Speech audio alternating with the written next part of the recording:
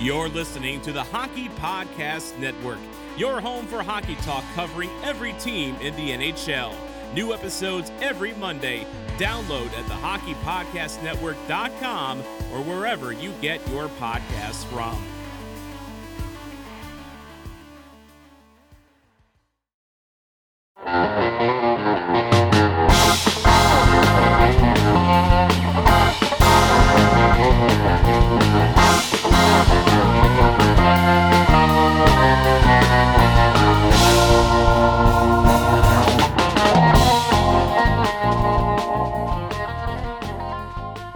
Hello everybody, how are you doing? Welcome back to the Tell It Avs It Is podcast on the Hockey Podcast Network.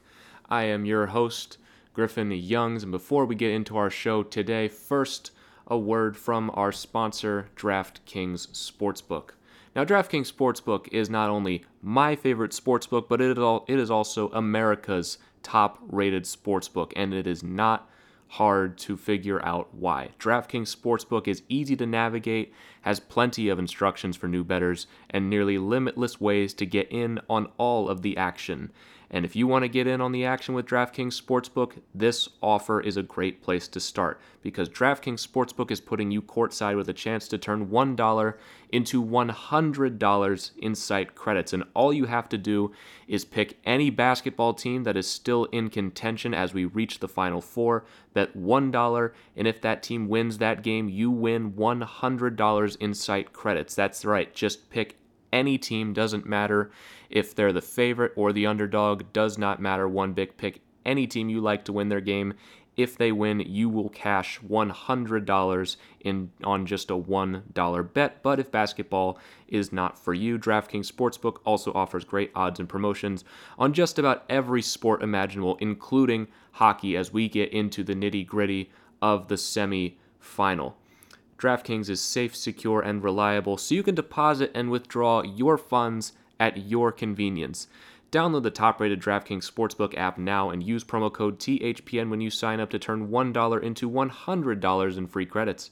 Bet on the basketball team of your choice to win their next game, and if they do, you will claim $100 in free credits. That's promo code THPN for a limited time only at DraftKings Sportsbook.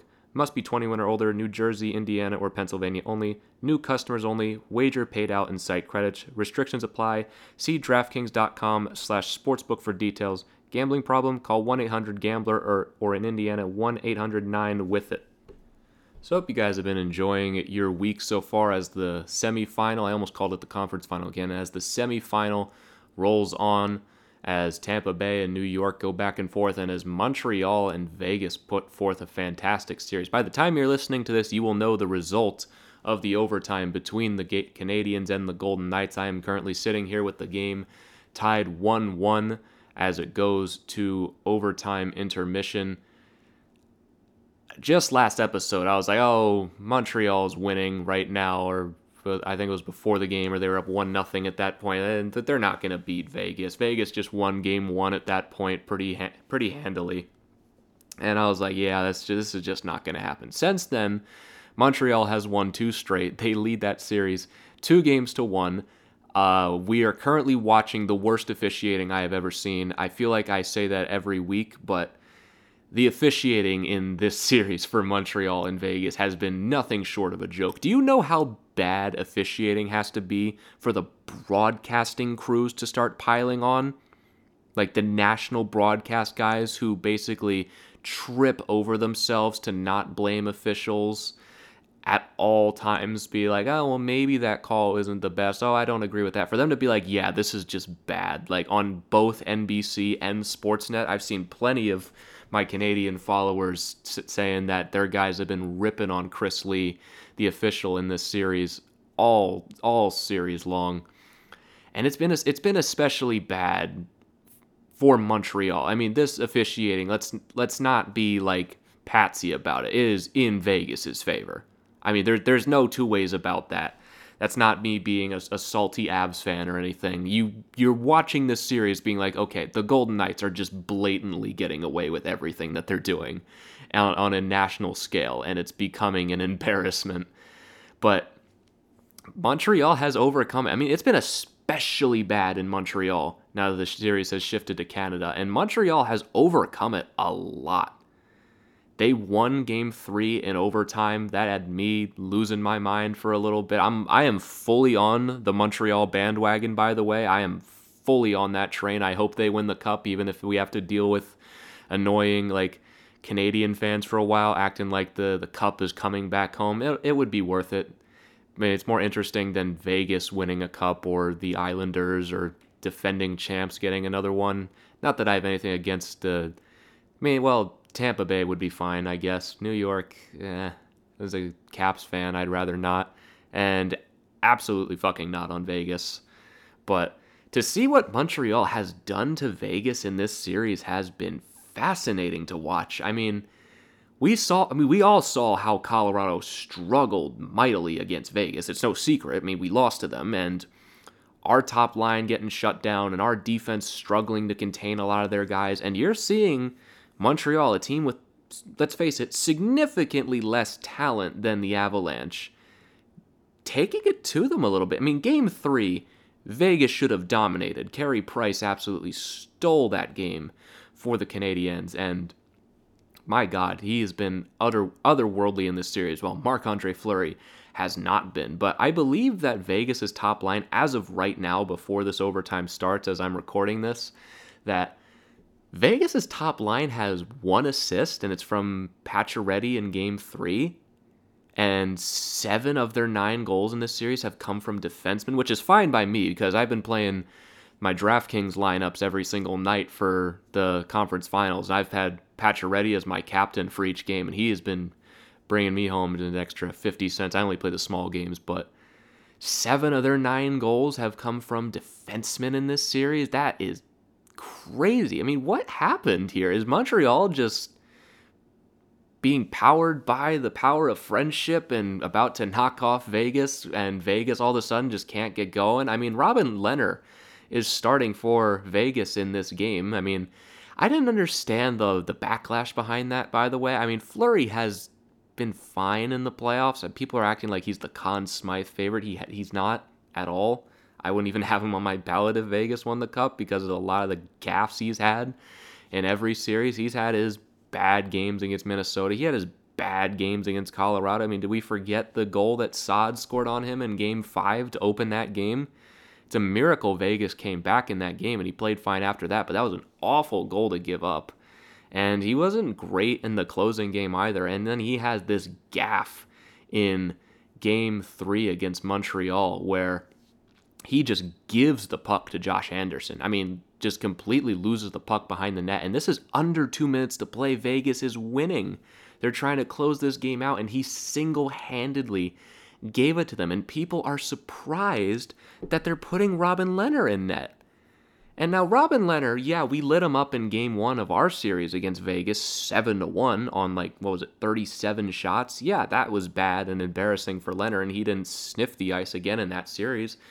But it also came out afterwards that Lehner was hurt after that game, if I remember correctly. He didn't come back to back up Fleury until around Game 4, I believe, or Game 5-ish.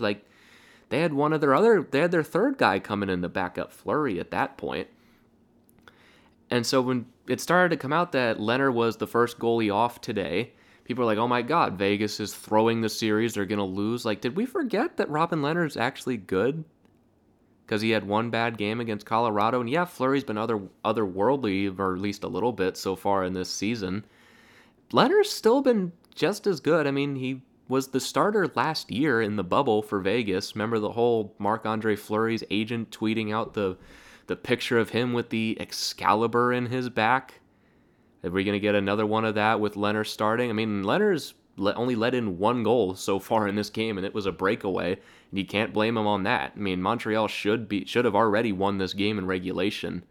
So I don't get the backlash behind starting Robin Lehner when he's just as good as Marc-Andre Fleury is most of the time, but I gotta tell you, I will gladly eat shit on the words that I said about the Montreal Canadiens, even as recently as last episode. I didn't want what I said to come off as disrespect, but listening back to it, it was nothing but disrespect. I was completely dissing the Montreal Canadiens, and I mean, I didn't see this coming whatsoever. Like, not at all. I thought Vegas was just going to speed bag these guys and walk to the Stanley Cup final. And Montreal they've got a system. It's a really simple one, but they execute it to a T. And that's all it is in the playoffs. Like, the parity in this league is just so close that if you have a system, you just have to commit to it. That's all it is sometimes. I mean, we've seen, like, Colorado. I mean, that's still, in my opinion, as good of a team as you can build.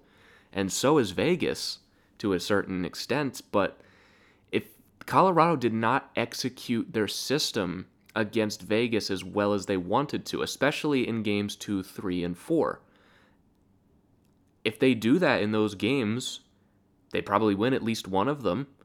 But they didn't. They took their foot off the gas and they paid for it. And Vegas executed their system better than we did, and they won. And now you're seeing Montreal do that to Vegas. I mean, they have neutralized their top six. They've not even just their top six. They've neutralized their forwards in this series. The top line, as I said, has 1 assist, no goals. I mean, Chandler Stevenson is out, but, like, that's Chandler Stevenson. Solid player. I mean, I watched him in Washington before he got traded to Vegas. I mean, he won a cup in Washington against Vegas. He was always a fine player, and it was shocking to me that after he went to Vegas, he was all of a sudden their top line center. And now he's their top line center between Stone and Pacioretty. But the loss of Stevenson should not sink your team. I mean, he's a fine player, and apparently he was not getting the ice time he deserved in Washington, but top line center, I think, is a stretch for him. I think Vegas is well served to get another guy in the offseason. But the loss of him should not be what's sinking your entire team. And now against the lowest seed team in the playoffs, you can't get it done. I don't think it has much to do with the loss of Stevenson, as just Montreal is executing. And Carey Price is standing on his skull and brain right now. And, like, the overtime just started for me. I'm going to record this episode and watch the game, maybe get a live reaction if I'm lucky at the same time. I have a feeling this overtime is going to go pretty deep just because of the quality of play right now. I mean, nobody's getting a power play in this. As we've talked, I'm sure I can talk about the officiating more in a moment in this series. It's been nothing short of embarrassing for Montreal's just been getting screwed by it. It's an embarrassment for the league, honestly, to have officiating this poor. I mean, I brought up a point on Twitter just a few hours ago. It's like, how many games, just out of the last 20 NHL games, has officiating been a front and center problem? I'm not going to go back and count it, but, like, I have a feeling it's a lot of them.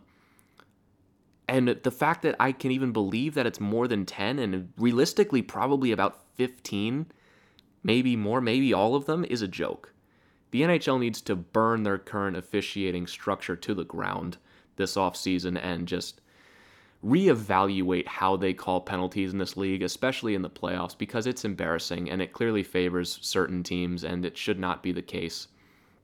Like, I don't know if officials don't want to influence games, but if you're not calling penalties, you are influencing the game. You're not doing your job, and you're favoring certain teams. Like, Brayden McNabb just straight up punched somebody in the face and got away with it. Vegas just won the game. Nick Roy, I guess, with the overtime winner. Vegas ties the series 2-2. That was a fast one. Looks like Pacioretty will probably get an assist on that too. And so that series is tied. That changes a lot. So that's 2 stolen games for each team in Montreal. I mean, the puck always finds a way to not lie. I mean, Vegas should have won last game, and Montreal should have won tonight. And that's going to be, it looks like I don't have sound, so I don't know what's going on, but maybe they're waiting for goalie interference. Montreal has not left the ice yet. And this puck, turnover by Sherratt, and kept in. You just got to get the puck out of there. Pacioretty is going to get the assist on that on the turning play. I can't imagine what they're waiting for here. This game's over. Vegas wins. That's a 2-1 overtime win. This series is tied, man. I mean, I said last episode I would be surprised if Montreal push this series 5 games. I mean, I wouldn't be surprised if they push the series 5 games, but 6 would be incredible for them, and they've guaranteed at very least a 6-game series. But it's a series now. I mean, Montreal had a real chance to go up 3-1 in this series, just like Colorado did in Game 3. They had a chance up 2-1 to put this series away and go up 3-0 there. And Montreal here, they've got a chance to go up 3-1, and with a 1-0 lead in the third, Braden McNabb sneaks one through Carey Price, and they can't close it out. Vegas takes that game. Man, these are some fun playoff series. I had no enthusiasm coming into these two series about really either of them, least of all Vegas-Montreal, just because I guess I was bitter. But Tampa and New York is a show-stopping series right now. That is definitely going 7. I can't get enough of those two teams. And I mean, this is a David versus Goliath kind of series here, and David's putting up one hell of a fight. And man, that series going back to Vegas, that Game 5 is massive. I mean, this is a tough one for Montreal to lose. I just don't know if they can win a best of 3 against the Golden Knights with 2 games in Vegas. That's a tall order for them. And they stole the last game. I don't know if they can do that 2 times out of 3 here. So I hope they can. I'm fully on the Montreal bandwagon, but that's a tough loss for them. And now Vegas going back home with all that momentum with a quick overtime win. This is going to be a fun series. And New York last night with that huge win. Man, that block by Ryan Pulock in the final seconds of that game, that gives me vibes of the save for the Capitals back in 2018 against Vegas. Like the kind of thing that just gets played on the replays over and over again for like the next 2 years when looking back at this run for the Islanders. Like that felt like a turning point for me in the series. Like Game 5 for both of these series are going to be fascinating games. That is must-watch TV. But you guys aren't here to listen to me talk for 18 minutes about other teams. You're here for the Avalanche. So let's talk a little bit about the Avalanche now that we've gotten what's going on currently in the NHL out of our system. Last episode, we talked about Gabe Landeskog and his upcoming contract with the Avalanche, because I don't think he's going anywhere. There would have to be something significant on the way for Landeskog to be on the way out in Colorado. He's going nowhere. I think it's going to be a 7x7 deal pretty much, but I think the most fascinating contract for the Colorado Avalanche this upcoming offseason, or I guess this current offseason, because it's kind of already started, as we'll get into later, but is going to be Philip Grubauer. I do not know what they do with this guy. And I don't mean that in a bad way. That came out wrong. I don't know what they do with Philip Grubauer, because now they're kind of in a tough spot here with Grubauer. He's up for the Vezina. He's not going to get it, but he's nominated for it. He's going to be one of the final 3. He's probably going to be 3rd.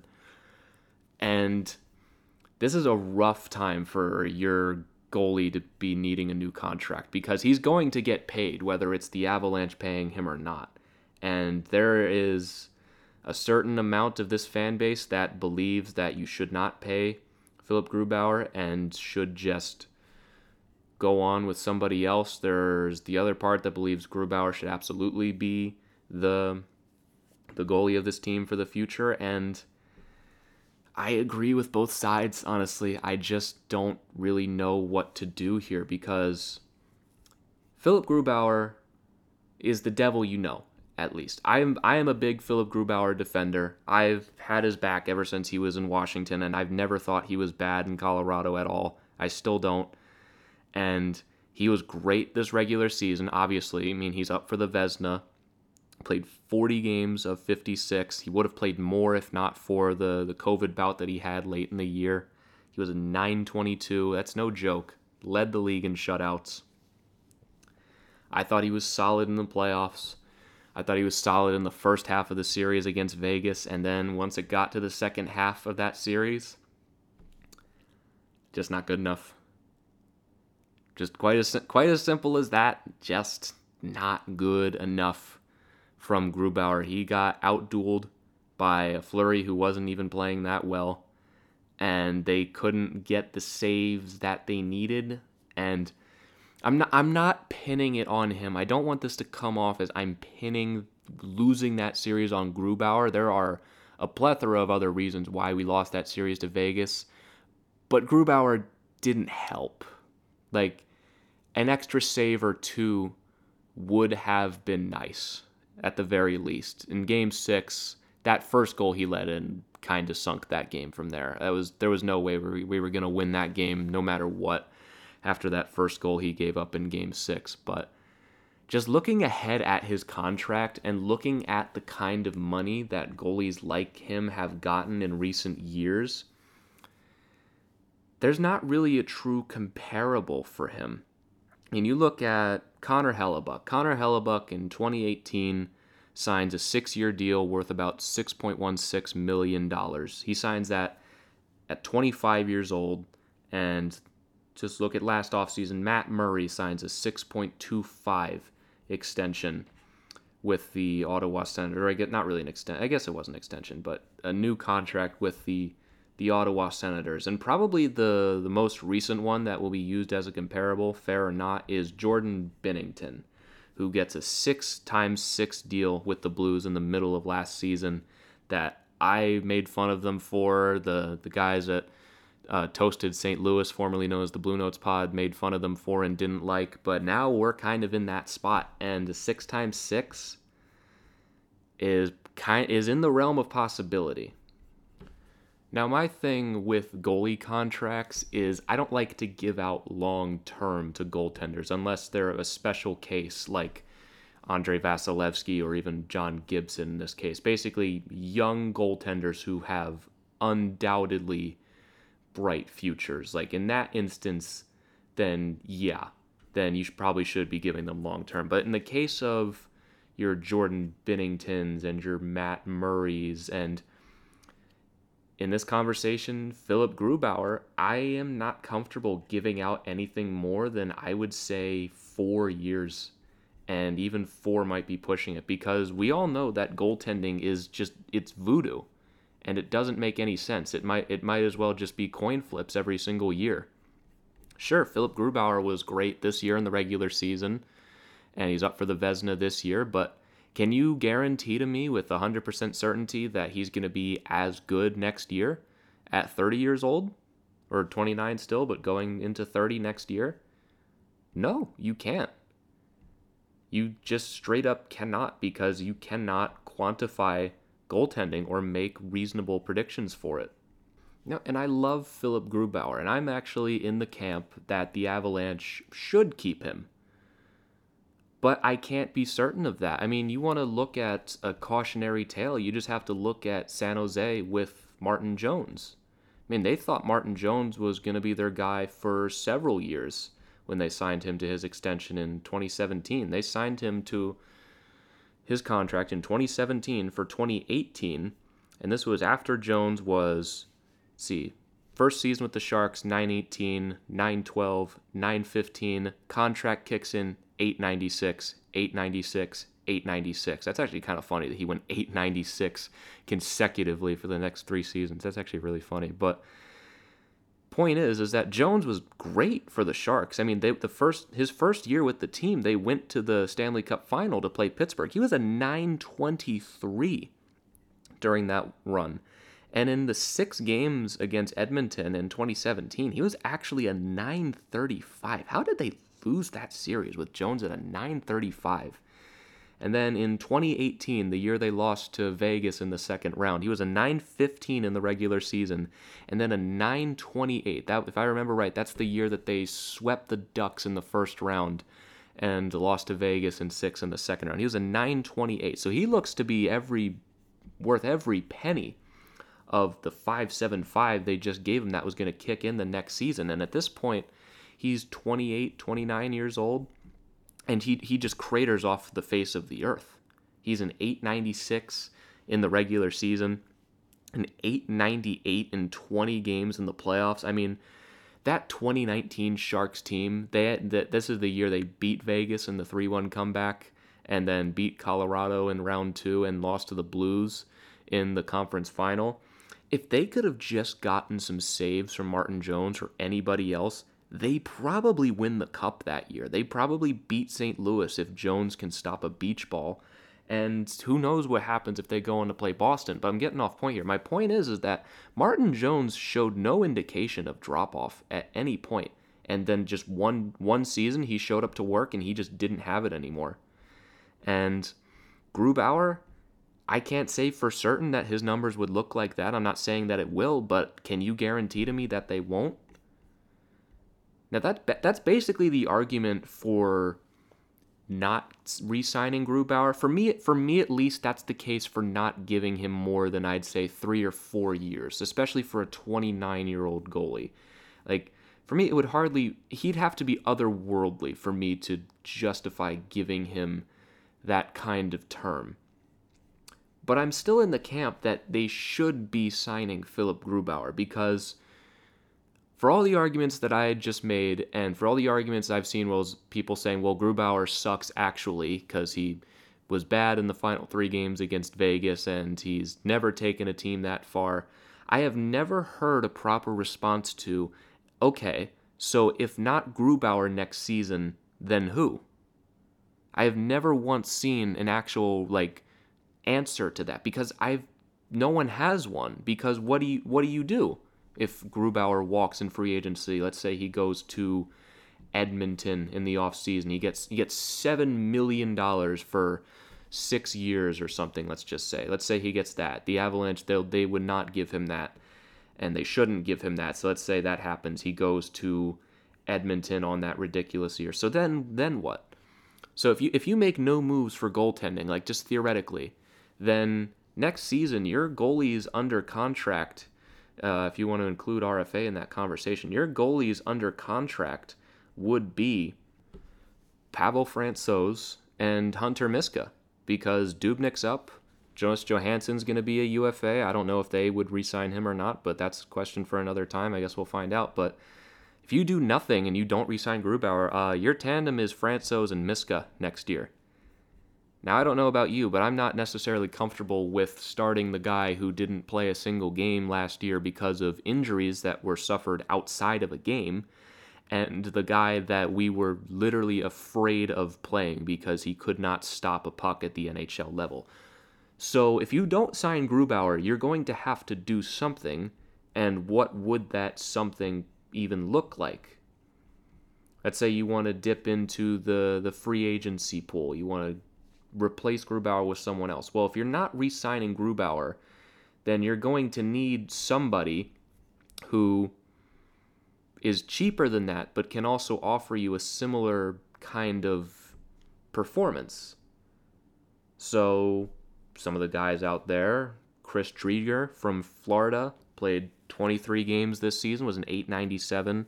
He's 27 years old. He's probably going to get a decent contract this offseason because Florida, they've got Spencer Knight coming up and Bobrovsky under a $10 million contract, so they're not going to keep him.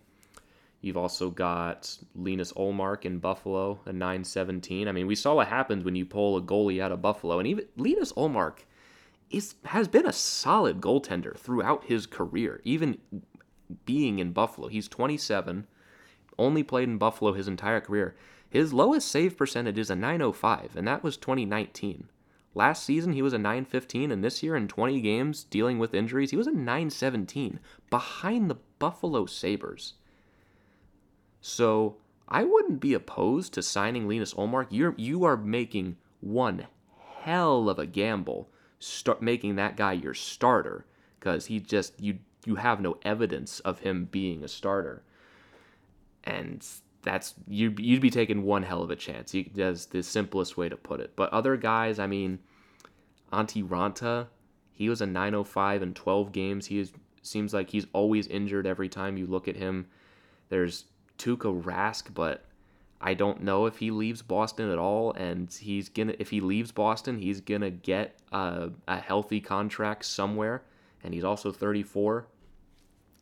So, I mean, there are options if you let Grubauer walk, but you're also setting yourself up to fail by playing goalie musical chairs with free agency, and no one's just gonna give you a good goalie for free in a trade. I mean, do you want to talk to the Rangers about Georgiev in the offseason? I mean, I guess you can. I mean, both of Carolina's goalies are UFAs that are not Nedeljkovic. I can't imagine they bring either of them back. I mean, those two could be an option, but like, it's really just it's the devil you know versus the devil you don't. And I don't really even think Grubauer's that much of a devil. I think you can win a Stanley Cup with Philip Grubauer. And I don't... the small sample size of those 3 games where the Avalanche were not playing well and relying on Grubauer all too much. I mean, that series could have been over in 5 easily if Grubauer didn't perform. And those games could have been far worse if he wasn't playing to his best. So it's a little unfair to pin it on him like that. I mean, quite simply, he was not good enough in the final 3 games of that series. They needed him to be a little better, but the blame does not fall entirely on him.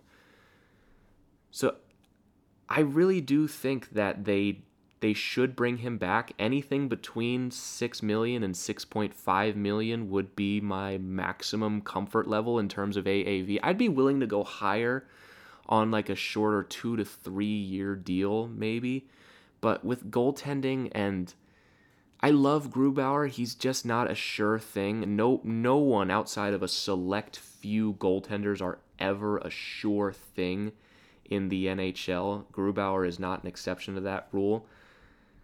Like, it's nothing personal with him. Like, I just don't trust goalies. They just disappear sometimes. They just fall off the face of the earth, never to be seen again sometimes. And is Grubauer going to be that? I don't know, but he's 29. He's been in the league for a while, and he was healthy last year, but his injury history has not been positive in the past. I just can't bring myself to be overly comfortable with a long-term contract. Re-signing him, I am comfortable with, but 5-6 years, I think you're setting yourself up to fail at that point. I think you are not putting yourself in a good spot. Anything under I think my maximum comfort level, I think, would be 6.5 times 4. It's not ideal. Maybe like if he does just all of a sudden suck out of nowhere, you're still going to have to deal with it. But 4 years you can deal with, and 6.5 would not be debilitating. And Grubauer is going to get paid. Like, he deserves to get paid. He's had a fantastic season, and he's been a very solid goalie for a couple years now. But when it comes to long term, I just can't bring myself to be comfortable with that. And like I said, it's nothing personal with Grubauer and his play. It's just goaltending is voodoo. It just doesn't make any sense sometimes. And I don't know, the argument I've seen against Grubauer and his Vezina nomination is that he played behind the best defense in the NHL this season, and maybe there's some merit to that. And I don't know. I really just do not know what they do here. I don't know if Sakic can get creative with this. Like, I don't know if you really can get creative with goaltending because it's such an immense risk in order to do so. It's the most important position in the sport, and probably one of the most important and volatile positions in all of professional sports. I don't know if you can really afford to get risky and creative with it. Like, I think you just have to go with the devil you know, and the improvement for this coming season needs to be you need to have a better alternative than Hunter Miska. And I know we didn't expect Pavel Francouz to be hurt for all of next year, but if you're going into next year with the same goaltending, you're setting yourself up to fail. And like, I mean, what are the odds that Francouz misses another season? But you saw what happened when you didn't have a solid third goalie. That's why I think they should keep Jonas Johansson. I think he was pretty solid behind the Avalanche's defense, and as a third goaltender, I really don't think that's hurting you. I mean, if Francouz is healthy, JoJo probably sees 5 games over the course of an 82-game season. I don't think that's going to hurt you at all. I think JoJo would be fine as a third option, but when it comes to Francouz, he just needs to be healthy, and he hasn't played hockey since last year, so it might be a while before he finds that groove again. And also, Francouz is not exactly proven when it comes to being an NHL goalie. He's 31, and he played one season in 2019-20 before the pandemic, and when it came to the playoffs, he was bad, and then he got hurt. So I can't tell you that I'm overly comfortable having him as the backup goalie. You got to do something in goaltending. There's got to be another option there for a backup goalie. You're going to need Grubauer to be your number one. I don't know if you can bring in a 1B to be with. If you can bring in a 1B for Grubauer, that would be ideal, but you do have Francouz signed for this next season at $2 million, so unless you buy him out or you move him, he's going to be here.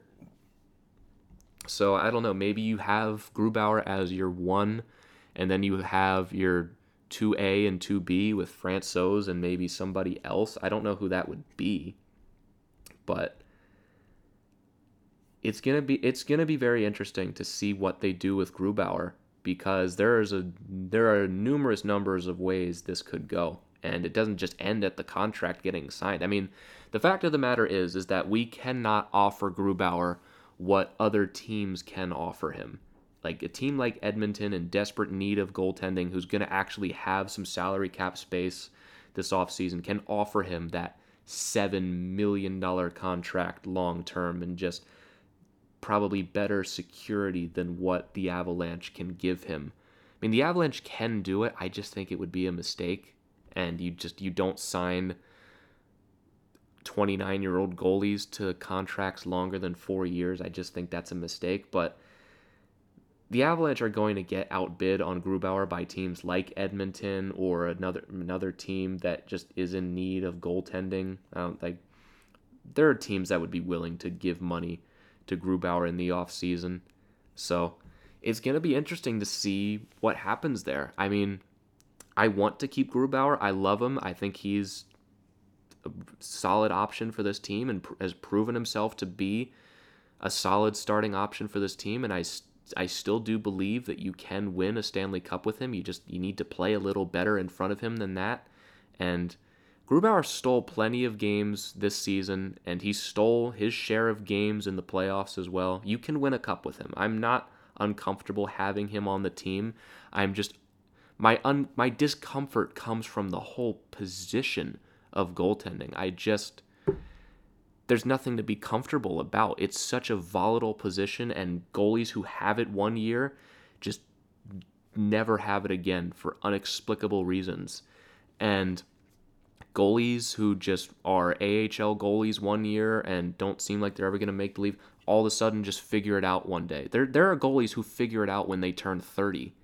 It's a completely nonsensical position that there's really no way to quantify for future performance yet. That's where my discomfort comes from. I love Grubauer, and I hope they do keep him, but I just don't know what they do with this. I don't know what any team does with expiring goaltenders at a certain point. Maybe it would just be better to sign him and have him with security for long term, and if it blows up in your face after that, deal with it then. But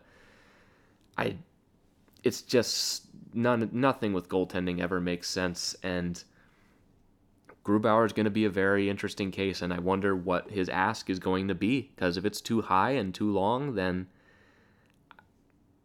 I wouldn't be comfortable with keeping that around with a 29-year-old goalie. I just wouldn't be. Because when you get to the later years of that contract, there are ways you can figure out goaltending, and there would be some options in free agency, but you're taking one hell of a risk if Grubauer walks away. You better have one solid plan in place, and if it falls apart, you're kind of shit out of luck. So I hope they keep him. My maximum comfort level would be 6.5 times 4, 6.5 million a year for 4 years. I think that would be my maximum. I just don't. he wouldn't take that, like a shorter term contract. This is his time to get paid. Like, he's not going to be, he might take lower term, or not lower term, a lower AAV or a lower cap hit, but he's not going to take lower term. I mean, this is his time to get security and get paid. So, I don't know, if you might just have to bite the bullet on it and sign him long term if you want to, but we'll just have to see. That's going to be an interesting contract to follow throughout the offseason for the team. And man, just looking at this entire offseason for the league as a whole, I mean, how could it possibly suck? Like last year, I was plenty hyped for the offseason. I thought there was going to be a lot of things that teams had to do because of money getting squeezed out. We were all completely wrong on that. But this offseason, it can't possibly suck, right? With the Eichel trade rumors and the Seattle expansion draft and just all the free agents that are up. I mean, Buffalo alone is going to make this offseason fascinating. I think this offseason and next season, there's going to be a lot of changes. Just in terms of standings and important players on important teams. Like, there's going to be a lot of things that change and really shake up the league. And, I feel like we're owed that after the disappointment that was last offseason and things staying the same. I mean, I've seen a lot of people talking about, well, can Colorado get Jack Eichel from Buffalo? And while that is a fun idea, and while I would absolutely love that, I just wish it was more feasible, because there would have to be backflips done by Joe Sakic and his staff in order to make that work, because alone, that just to fit the deal, you're going to have to put Kadri and Erik Johnson into that deal. That's $10.5 million right there. So that pays for it. But you're also probably going to have to include a ton of prospects and everything, and you got to pay them for $10 million for the foreseeable future. Like, I just don't see how that works. As much as I would love Jack Eichel and as much as that would make this team borderline unstoppable, I just don't see the fit there. And Sam Reinhart, the same thing. I mean, it sounds more realistic, but the Avalanche, they don't really need that kind of winger right now, and the kind of money that he would get paid would almost ensure that an important player like Landeskog or someone else is going out the door. I mean, that's why I think you got to re-sign a lot of your UFAs and the guys you want to sign now. And I know Sakic's probably working on it, but like your Makars and your Landeskogs and your Josts and Grubauer too, I think you want to get those done sooner than later. I don't think you want to leave those up to the closing days right before free agency. I think you want to wrap those up now and just get them done, so you have an idea of what you can spend and what everything is going to look like for the offseason, because there's going to be so much potential for moves, and you don't want to waste any time trying to make your cap calculations work internally and just figure everything out now. I mean, like I've said before, this team should not be panicking about anything. They lost to a solid team in the postseason, but I still think that to a certain extent, we're still going to see a different Avs team next year, whether intentionally or not. Like with Kadri, who knows? Sakic always has something up his sleeve. It's the final year of his deal. Burakovsky, I think, is an underrated player that could be moved. Not because they don't like him, but I think if there's a big deal that comes down for the Avalanche, Burakovsky would be a player that would get moved out as part of a larger package, just because he has almost a $5 million cap hit and he's a UFA next year. I mean, I love Burakovsky. I am the captain of the Burakovsky train. He is a guaranteed goal when your season is on the line. And in a full 82-game season, he might be pushing 30 goals next year. I would not want to see him go at all, but if the right deal comes along, I wouldn't be surprised. Same with Kadri. And it'd be interesting to see what they do with JT Compher. I mean, there's almost just not enough room for everyone, especially on the defense. If Erik Johnson does indeed come back next year, you've basically got you don't really even need to add anything on defense, least of all Seth Jones, who I've seen the rumors about all offseason. You do not need to do that whatsoever. Seth Jones is not a fit on this team, and the galaxy braining that I've seen to try to make that a thing is just not going to work. But like, if Graves doesn't get taken by Seattle, you've just got a huge logjam of defensemen, all the way from Makar, Taves, Girard, you're including Graves here, and then Byram, and then Erik Johnson. Then you've got Connor Timmins in the mix, and yada yada. It's just such a clog up there, and Jacob McDonald too. Like, you've got 8 solid NHL defensemen right there, and probably one of them's going to have to go. I imagine Graves is going to get taken by Seattle. I think that's going to be my pick, but I mean, I wouldn't be surprised if a Donskoy got taken instead by Seattle. But someone's going to have to go on that defense in order to make room. I mean, Erik Johnson, maybe you buy him out. I mean, especially if he doesn't waive his no movement clause. I don't think that's going to be a problem at all. But if he doesn't, maybe you buy him out and you save $4 million on the cap for the next 2 years and spend an extra $2 million on the cap the 2 years after that. Maybe you can trade him. I don't know. But there's just going to be such a log jam of players right there. And I am just so interested to see what Joe Sakic does, because I am not nearly a smart enough person to look at this and start to figure out what to do here with this team. There's just so much to do. And I have full faith in Sakic that he'll figure it out and put together a really strong offseason like he always does, and really blow us away with another big move that nobody saw coming. But he and his staff have their work cut out for him. And that Grubauer contract, I'm very interested to see what they do there. But before we do wrap up, there is one other story that I wanted to hit. It doesn't have to do with the Avalanche, but it has to do with probably one of their biggest competitions in the Central next season. That's Minnesota Wild and Kirill Kaprizov, and the rumors of him potentially going back to Russia and the KHL. Fucking what? What? How is this not a massive story right now? If Kaprizov leaving after 1 year in Minnesota and going back to Russia would completely screw them over, first of all. And I don't like, there was one report by Kevin Weeks like a few days ago that apparently he's in talks with like CSKA Moscow or whatever that team is over there, but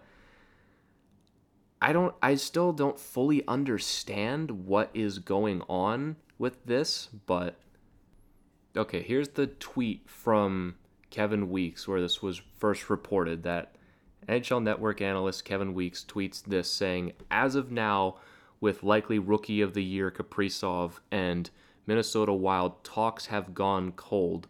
My understanding is he's in Moscow, and it's believed CSKA Moscow is interested in signing him for KHL and Olympics. Now, Michael Russo of The Athletic also wrote an article about this, saying that Kaprizov is in Moscow for a wedding, and Guerin was given warning that if rumors began to swirl, that's why he's in Moscow for a wedding. But apparently he's also saying that Minnesota wants to sign him to a 7 to 8 year deal right away, and weirdly enough, Kaprizov's camp is looking for a shorter term deal. But the way that tweet was worded, just how does that not send a shiver up your spine if you're a Wild fan? Because there's the possibility that he might not be there next year. I mean, and that's real leverage for him over Minnesota, even if that rumor is just complete bullshit.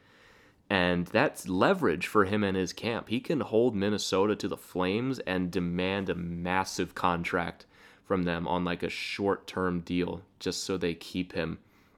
And I mean, the KHL and definitely the Moscow team would definitely be interested in signing Kaprizov again and pulling him back from the NHL. I cannot for the life of me even begin to understand why Kaprizov would ever want to go back to the KHL after winning the Calder this year and he scored 27 goals this year, I think. And if he continues to grow, or over the course of an 82-game season, we're like, what are we talking? Are we talking closer to 40 goals in a season?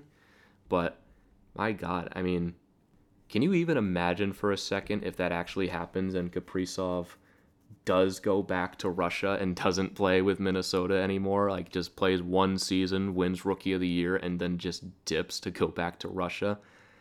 I mean, that would just be unbelievable. And like the word from Kevin Weeks is that the talks have gone cold. Actually, here's an interesting little tidbit from Russo in his article in The Athletic, is that Kevin Weeks was represented by Kaprizov's agent during his playing days. That's actually really interesting. Okay, now that makes a lot more sense. Okay, so I can give you a pretty good idea of what's going on here. Kirill Kaprizov's agent is pulling just a leverage move right here. This is pure leverage right now. He is trying to hold Minnesota to the Flames. There's some disparity between them and contract talks, and he's using Kevin Weeks, who is a prominent member of the hockey media, especially on NHL Network, and reporting to him that talks have gone cold in order to put pressure on the Minnesota management that they need to capitulate to their demands. That makes a lot more sense. That really should not be buried near the bottom of that article. I mean, Weeks just so happened to be represented by the same agent of Kaprizov while he played, and he's the one to report that. That's just Kaprizov's camp attempting to get leverage in there, now that I'm looking into this a little more. But can you even imagine for a second if that happened? That would be hilarious, honestly. As an Avalanche fan, we don't want Kaprizov in the Central anymore. If he has to go back to Russia, then all the better. But I think that's going to do it for this edition of the Tell It Avs It Is podcast off-season edition. Again, with Grubauer, I think they're going to keep him. I just don't know what that contract is going to look like, and I just don't know what the alternative would be instead of him that would give you the same kind of production. So we'll see what happens with that. And this offseason is just going to be so much fun. And these two semifinal matchups going on right now, a lot of fun. Both tied at 2. Tampa and New York coming up on Monday night, and Game 5 between Vegas and Montreal coming up on Tuesday night. It's going to be a fascinating ride to the finish to see who hoists the Stanley Cup this season, but we're still a ways away from the Avalanche coming back. We haven't even hit the draft or anything yet. It's going to be a long, 3.5 months, 4-ish months until the Avalanche are back again, back in mid-October. But thank you so much for tuning in to this edition of the Tell It Avs It Is podcast on the Hockey Podcast Network. I have been your host, Griffin Youngs. Thank you so much for tuning in, and I will catch you all next time. Enjoy your week.